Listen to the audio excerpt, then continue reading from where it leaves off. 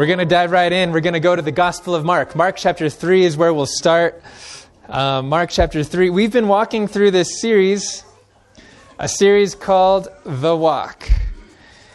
And our hope and prayer throughout this series is to understand what it means to actually know Jesus, what it means to have a real relationship with Him.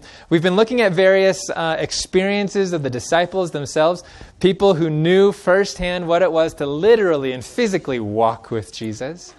But we're wanting to know their experience so that we can have that same experience today.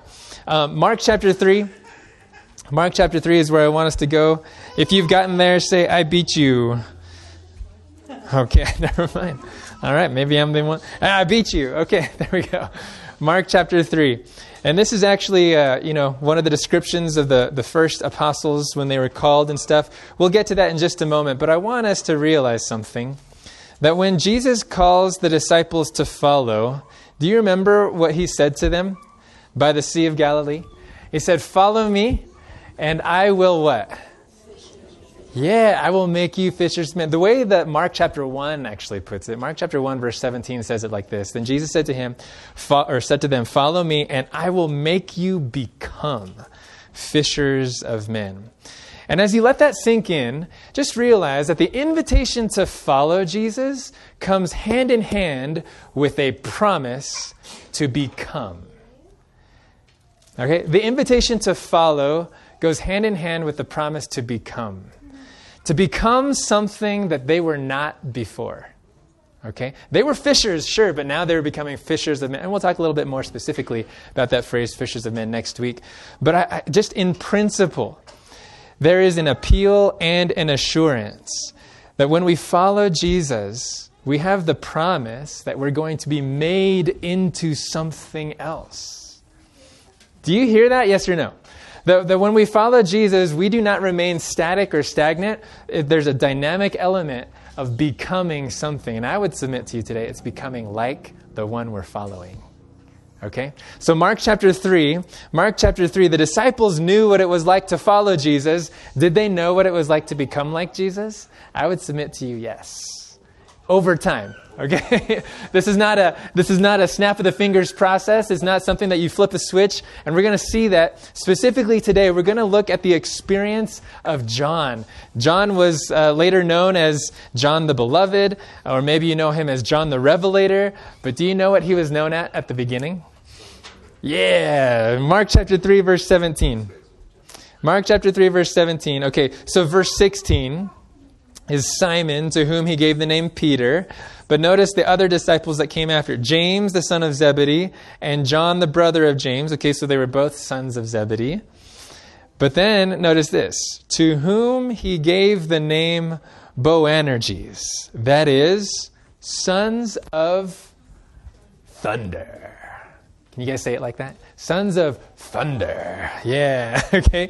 Now, Boanerges is actually an Aramaic term. It's a compound term of two Aramaic words. Ben meaning son, okay? And I think the other word is regesh or regez, which means thunder or tumult.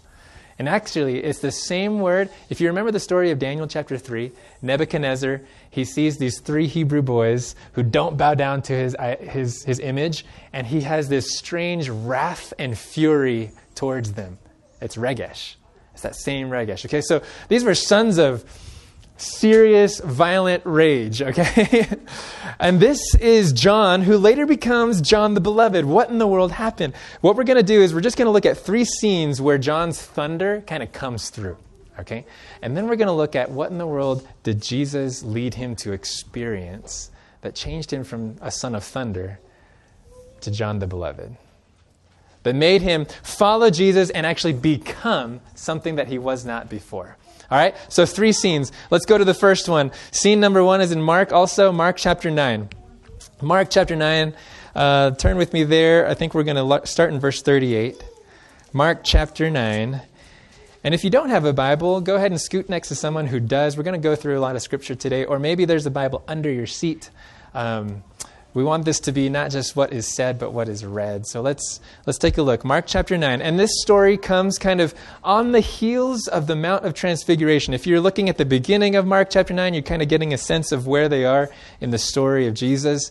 They're fresh off the Mount of Transfiguration. They're fresh after seeing Jesus in all his glory. By the way, who were the ones on top of the Mount of Transfiguration who saw Jesus, Moses, and Elijah? Who was with Jesus at that time? Yeah. The first three, the inner circle, right? Peter, James, and John. They come off the mountain. They're kind of feeling good about themselves. You can imagine that these sons of thunder are thinking, man, hey, we're kind of getting near to the glory of God. They feel privileged to be one of those three. Or John feels privileged to be one of the three to see Jesus' glory. And not long afterward, the disciples are having this discussion. My subheading in verse 33, my heading is, who is the greatest? Okay. The disciples are having this conversation about who would be the greatest. And Jesus, in that conversation, he settles the matter. He says, no. The cultural values that you use to determine what true greatness is, I'm going to turn that upside down. Okay? Jesus has just had this conversation about what it means to be truly great. And then John pipes up with some sort of offering, saying, hey, I did something great for you, Jesus. Okay? Let's take a look. Mark chapter 9, verse 38, the Bible says, I'm reading from the New King James. It says, now John answered him, saying, Teacher, we saw someone who does not follow us casting out demons in your name, and we forbade him because he does not follow us. Okay? So here Jesus is talking about greatness, talking about being of service, things like this, and John's saying, hey, I was of service to your name because they weren't following us. I told them to stop. Okay? Verse 39. But Jesus said, do not forbid him, for no one who works a miracle in my name can soon afterwards speak evil of me. And verse 40. For he who is not against us is, what does your Bible say there?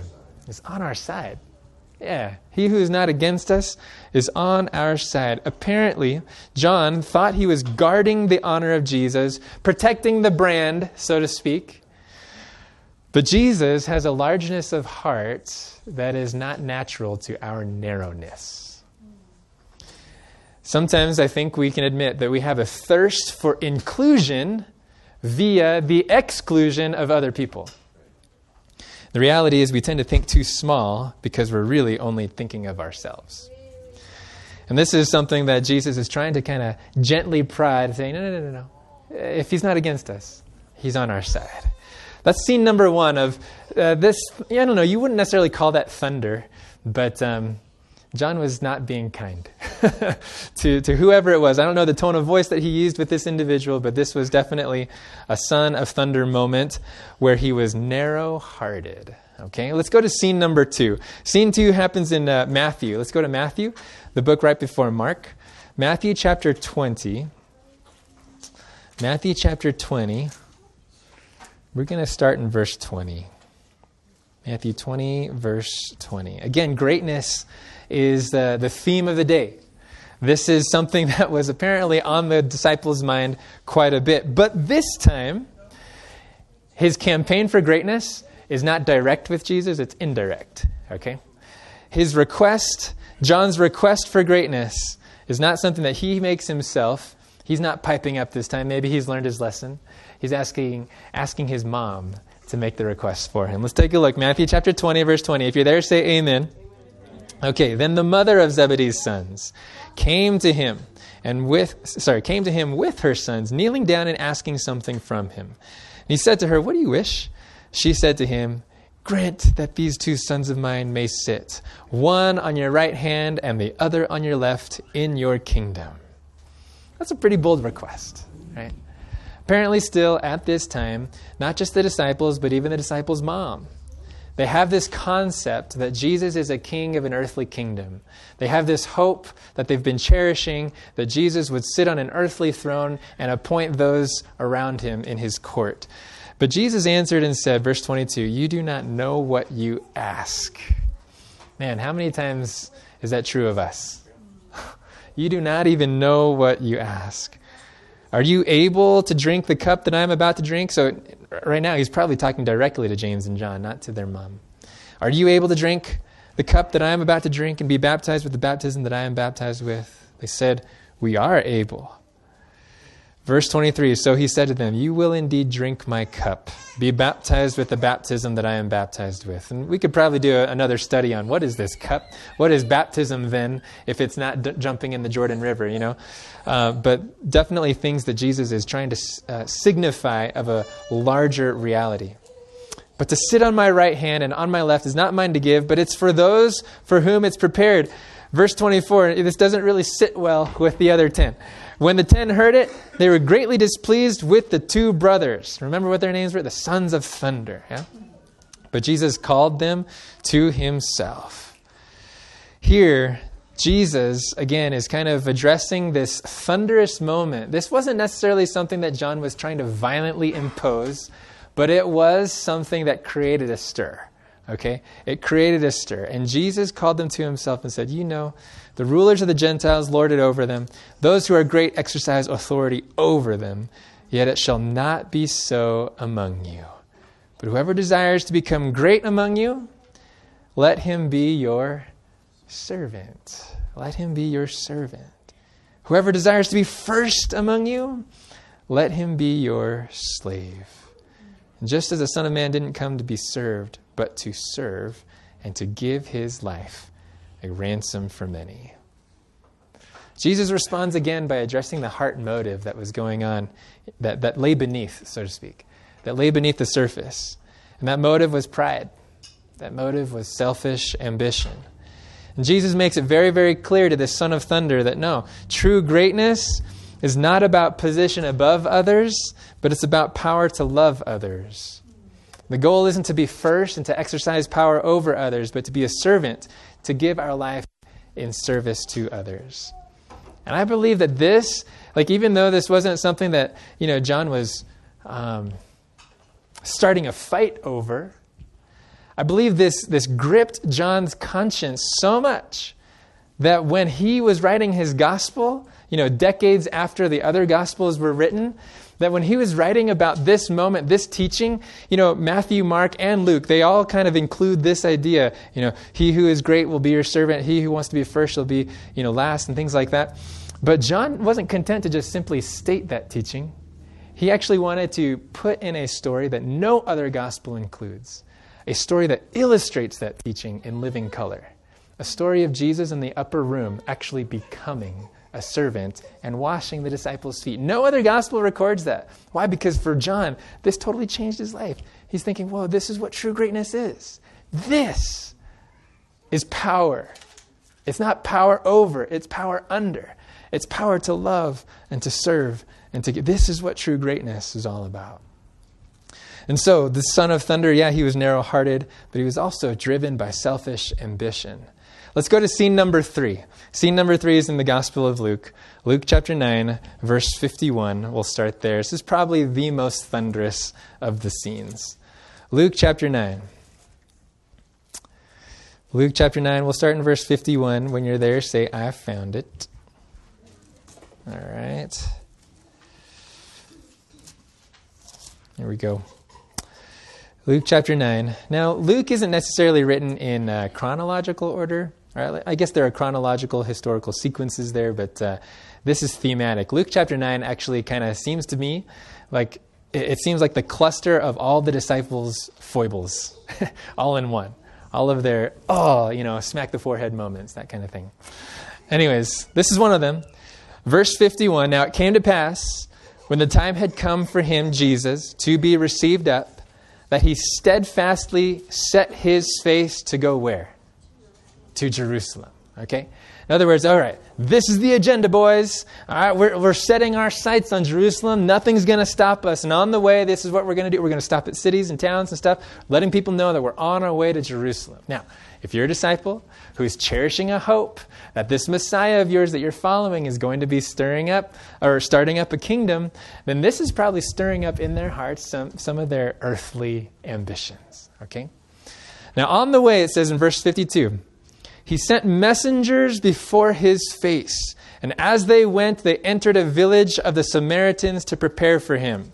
But they did not receive him.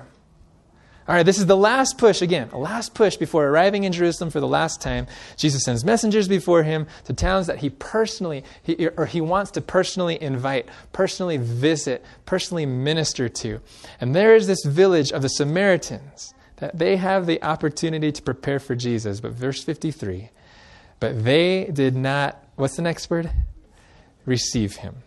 Okay, just put that on a shelf in your mind. They did not receive him, because his face was set for the journey to Jerusalem. Here's this village of Samaritans that apparently doesn't appreciate the privilege that they have to receive the king. And John, a son of thunder, woo, here he goes. Verse 54, when his disciples, James and John, saw this, they said, Lord, do you want us to command fire to come down from heaven and consume them? Just as who? Just as Elijah did? Man, this is a flaming suggestion here. I don't know if you remember this story of Elijah where he's sitting on top of a hill and there's a Samaritan captain with his soldiers that comes and says, man of God, come down. The king wants to see you. Do you remember what Elijah said? If I'm a man of God, let fire come down from heaven. He and his 50 men. That's a big deal. It happened several times, actually. The third time, the captain says, man of God, please come down. Please, pretty please. Anyway, so he learns his lesson. He isn't burned up. Anyway, so here's James and John. They're thinking, bro, we have somebody much greater than the prophet Elijah here. We have someone who's going to be king pretty soon. Let's burn him up. Yowzers. You know, the kids and I, we've been reading this book, and it's going through the characteristics of love, right, in 1 Corinthians 13. And I tell you what, love is, Debbie's been going through it too, sorry. Love is not rude. I love that. Love is not rude. I tell you, the sons of thunder were being rude in response to the rudeness of the Samaritans. But here's Jesus' response, verse 55. But he turned and rebuked them and said, you do not know what manner of what? What manner of spirit you are of. Again, Jesus' response is putting a finger on John's heart motive. What kind of spirit was he actually cherishing that would run counter to the values and spirit of Jesus? According to verse 56, here's Jesus' heart. This is the spirit of Jesus. Verse 56, for the Son of Man did not come to destroy men's lives, but to save them. Didn't come to destroy men's lives, but to save them. And again, I think this made such an impression on John that when he's writing his gospel, he takes a conversation that Jesus has with one man and wants to make that known to all men. He takes this conversation, writes about it in John chapter 3, and after verse 16, which we all know, for God so loved the world, that he gave his only begotten Son, that whoever believes in him shall not perish but have everlasting life. Verse 17, he wanted to make sure to write that, for God did not send his Son into the world to condemn the world, but that the world through him might be saved. Jesus didn't come to destroy men's lives. He came to give them abundant life. Another one-liner from the Gospel of John. John didn't let these tendencies define him, this narrow-heartedness, this drive of selfish ambition, this cherishing of a violent spirit, definitely more than rude spirit. John didn't let these tendencies define him. Whenever Jesus presented these to him, I really believe Jesus did this in a loving way. He lovingly brought these things to his attention. And John, in response, brought them under the lordship of Jesus. The disciple who once was characterized by rage, thunder, let's burn these guys up. He eventually becomes the gospel writer who is all about love. He's eventually the one who says, you know what, beloved, let us love one another. For love is of God, and anyone who loves is born of God and knows God. He who doesn't love doesn't know God, for God is love. That's the same guy. The same guy who said, let's call down fire. He says, let's love one another. By this shall all men know that you are my disciples, when you have love for one another. Where in the world did that come from? How did John experience that transformation? How do we experience that kind of transformation? When you look at John's gospel, when you look at his epistles, I believe that you will find clues to see what impacted John's own experience, what led to his own growth and transformation. So, if you will, let's go to some of these powerful passages in the Gospel of John. Go with me to John chapter 1. John chapter 1, how he went from thunder to beloved. John chapter 1, and we'll just look in verse 12. John chapter 1, and verse 12. When you're there, say, I'm there. All right, John 1, verse 12. I'm going to start actually in verse 11. He came, this is speaking of Jesus, he came to his own, and his own did not what? Has John been around the block a few times? Yeah. He's seen Samaritan villages not receive him. He's even seen his own not receive him. But then in verse 12, this note of hope, this gospel promise. But as many as received him, to them he gave the right to become children of God. To those who believe in his name, who were born not of blood, nor of the will of the flesh, nor of the will of man, but of God. I tell you what, one of the things that led to John's transformation is that he learned what it was like to not receive Jesus, but he also learned what it was like to receive Jesus. To receive him and to believe in his name. Man, character change happens not by what we do, but by what we let Jesus do in us. When we receive him and believe in his name. Did you notice, just in these two verses, what happens when we receive and believe Jesus? Did you notice the impactful, life-changing results? First of all, verse 12, but as many as received him, to them he gave the right. Some versions say the power to become children of God. Whew. When you receive Jesus, you and I have the privilege of having power to live a new identity. We receive power to live out a new identity, not as a son of thunder, but as a son and daughter of God. What? John's defining characteristic was thunder and anger. That's why he was called a son of rage. What are we sons of?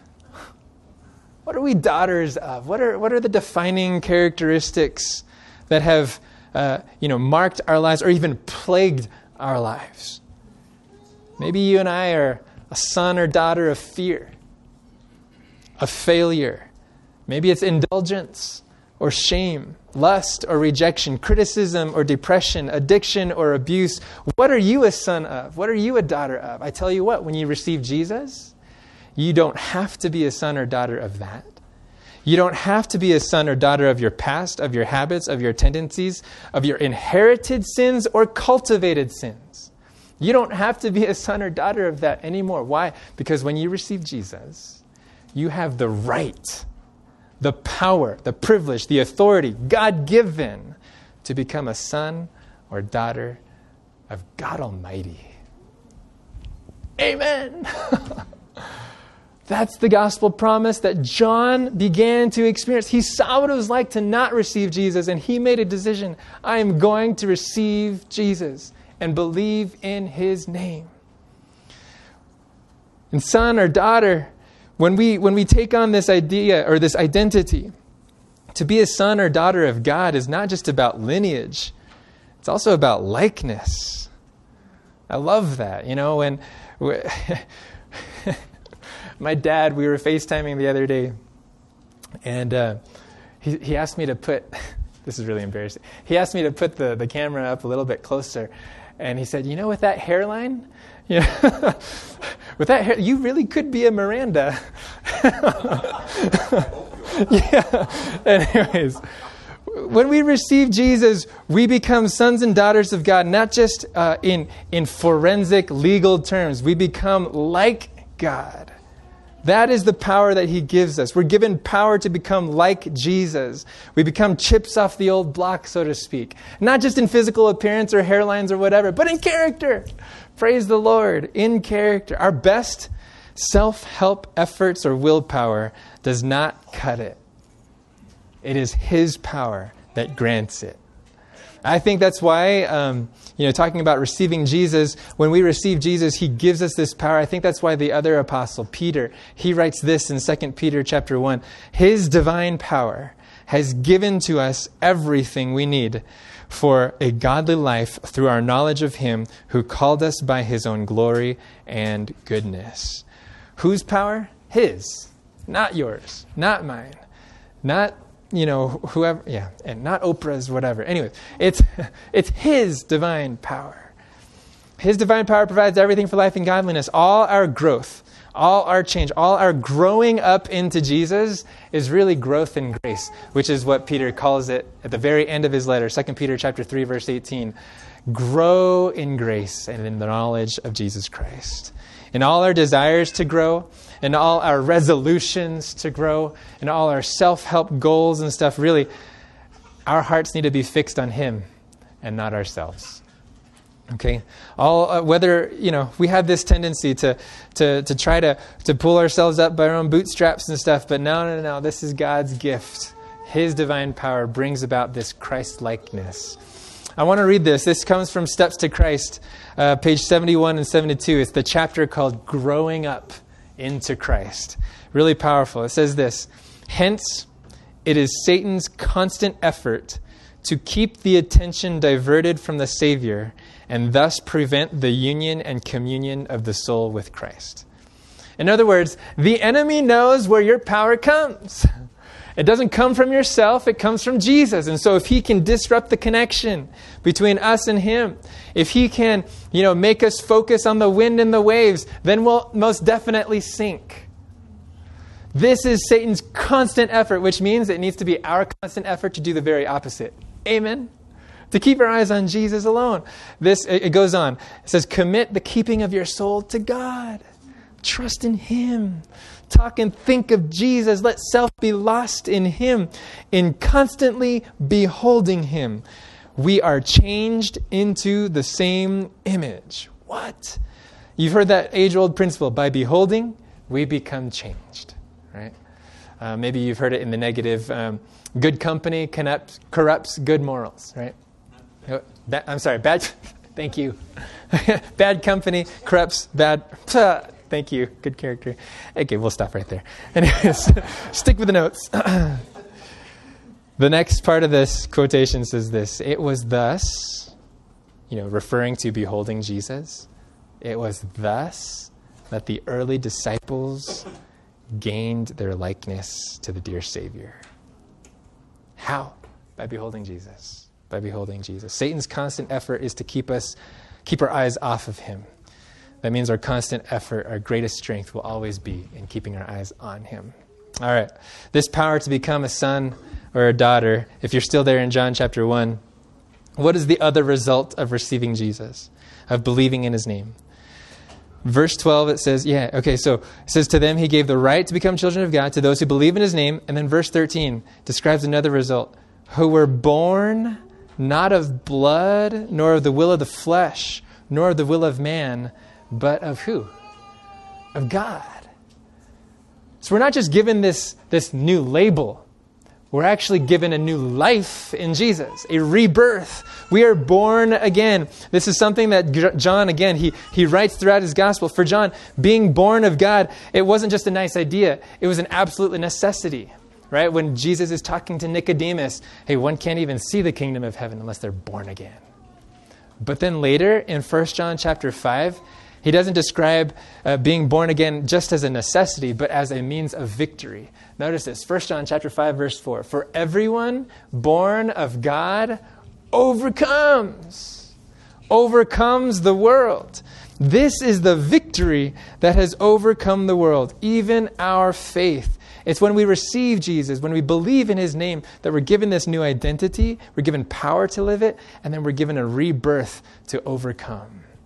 Man, What is it that we're needing to overcome? What in our past, what in our habits, what in our addictions do we need to overcome? I tell you, it's going to come from His divine power, from being born again.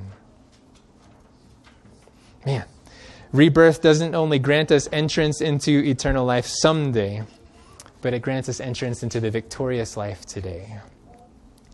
And we'll often be confronted, don't be fooled, we'll often be confronted, like John was, with our own weaknesses. We'll often hold up the mirror and realize that our hearts are not in line with Jesus, that our behaviors and habits are not in line with Jesus. But instead of taking offense at that, and instead of being overcome by that, we can lean into the promise that Jesus is causing us to be born again, that He is making us a son or daughter of God. And I love this metaphor of being reborn.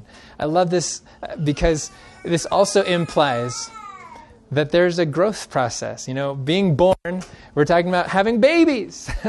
And then, when a baby tries to walk, we don't condemn them or castigate them for falling. We applaud them for trying to walk. Right? This is what the Father does when you're a son or daughter, when you've been reborn. You can give yourself patience. You can give yourself grace.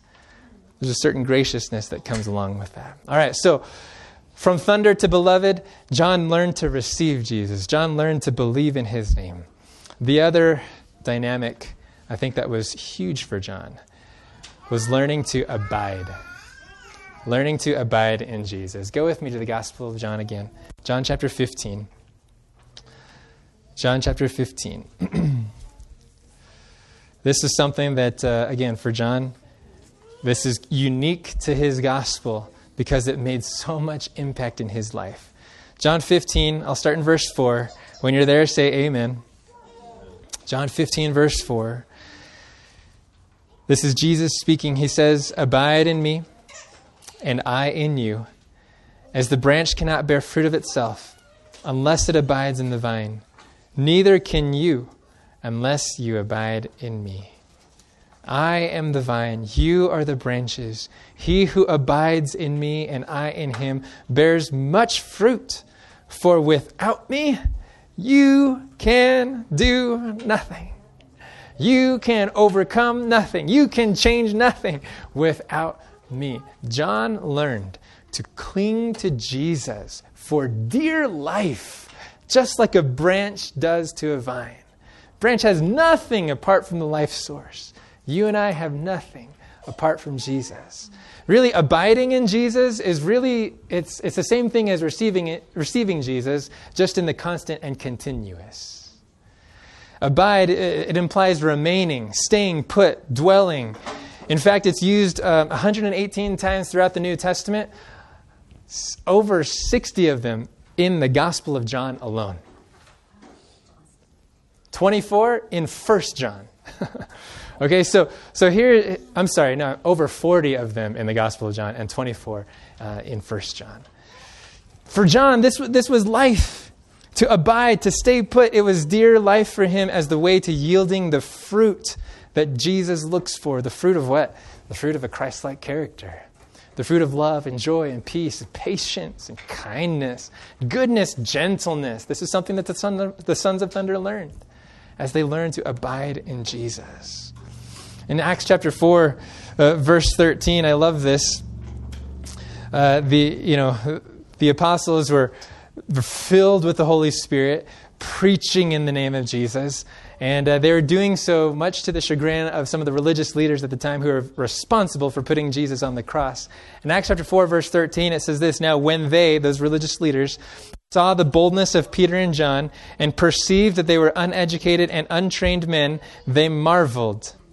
And they realized that they had been with Jesus."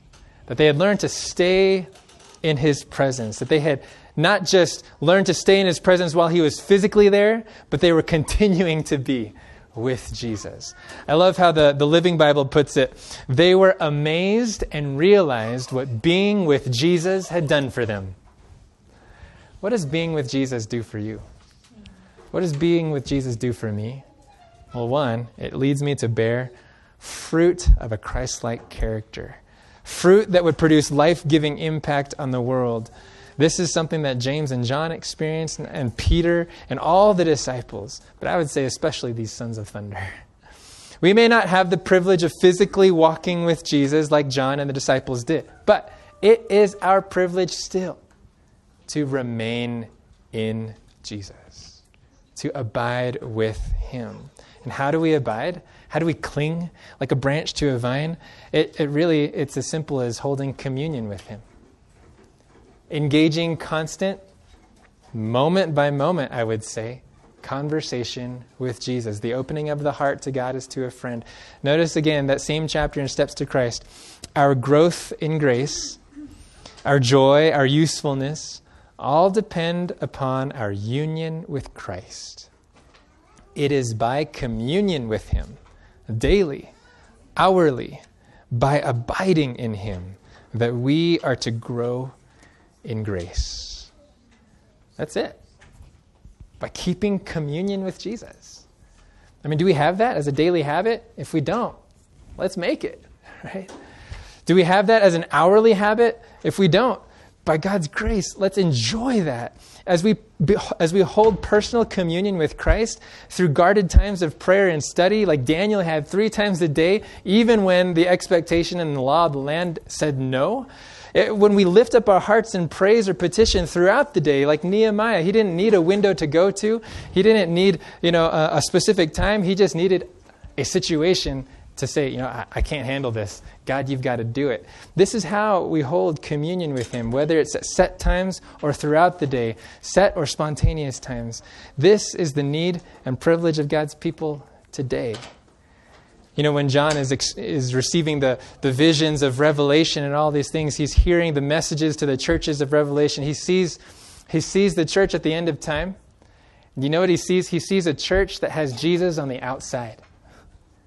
You've read the message to the church of Laodicea before, maybe? In Revelation chapter 3, let's go there, and that'll be our closer.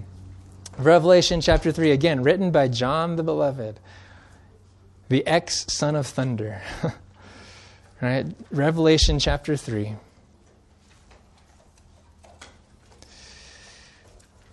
Revelation chapter 3, and as he's looking in verse 20, he sees what this lukewarm church is like.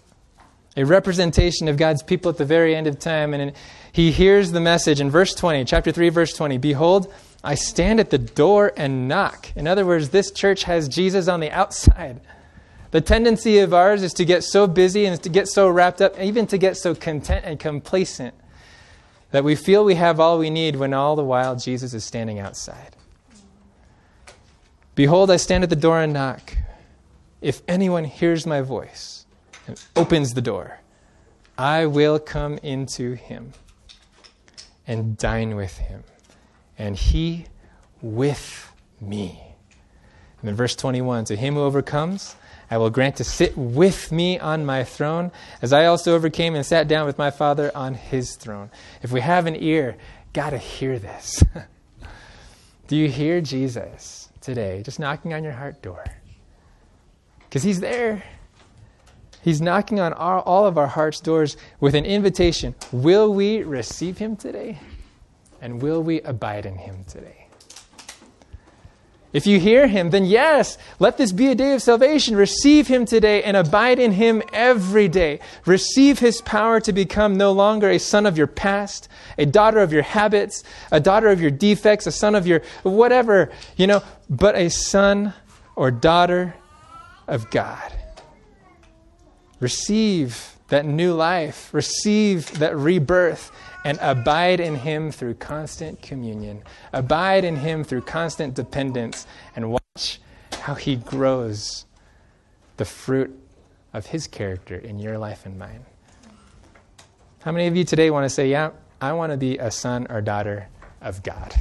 Yeah, amen. Why not, right? Why not? John gives us clear steps how. Receive him, believe in his name, and keep abiding in him. So I'm going to invite our song team to join me. We're going to sing this song, and let it be just a confession of faith today that, yes, I want to receive Jesus and abide in him. Let's pray together. Father in heaven, this is our confession.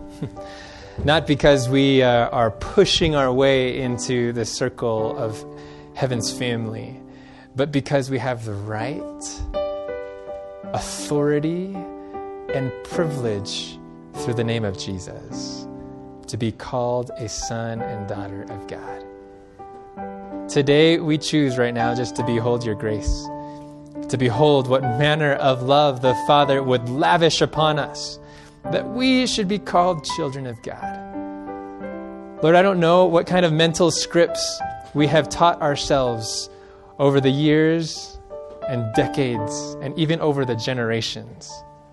But Lord, we give you permission by the power of the gospel to rewrite our hard drive today, that our identity would not be bound to the past, that our identity would not be bound to our weakness, but bound to your strength. Thank you for the name of Jesus that we can receive and believe today. And Lord, I pray that on the daily, on the moment by moment, that we would experience this receiving on a constant level, this remaining in Jesus. So we give you our hearts. We also give you our homes. Please let this gospel message become our testimony and experience. Take us from thunder to beloved. In Jesus' name we pray. Let everyone say, Amen. Amen.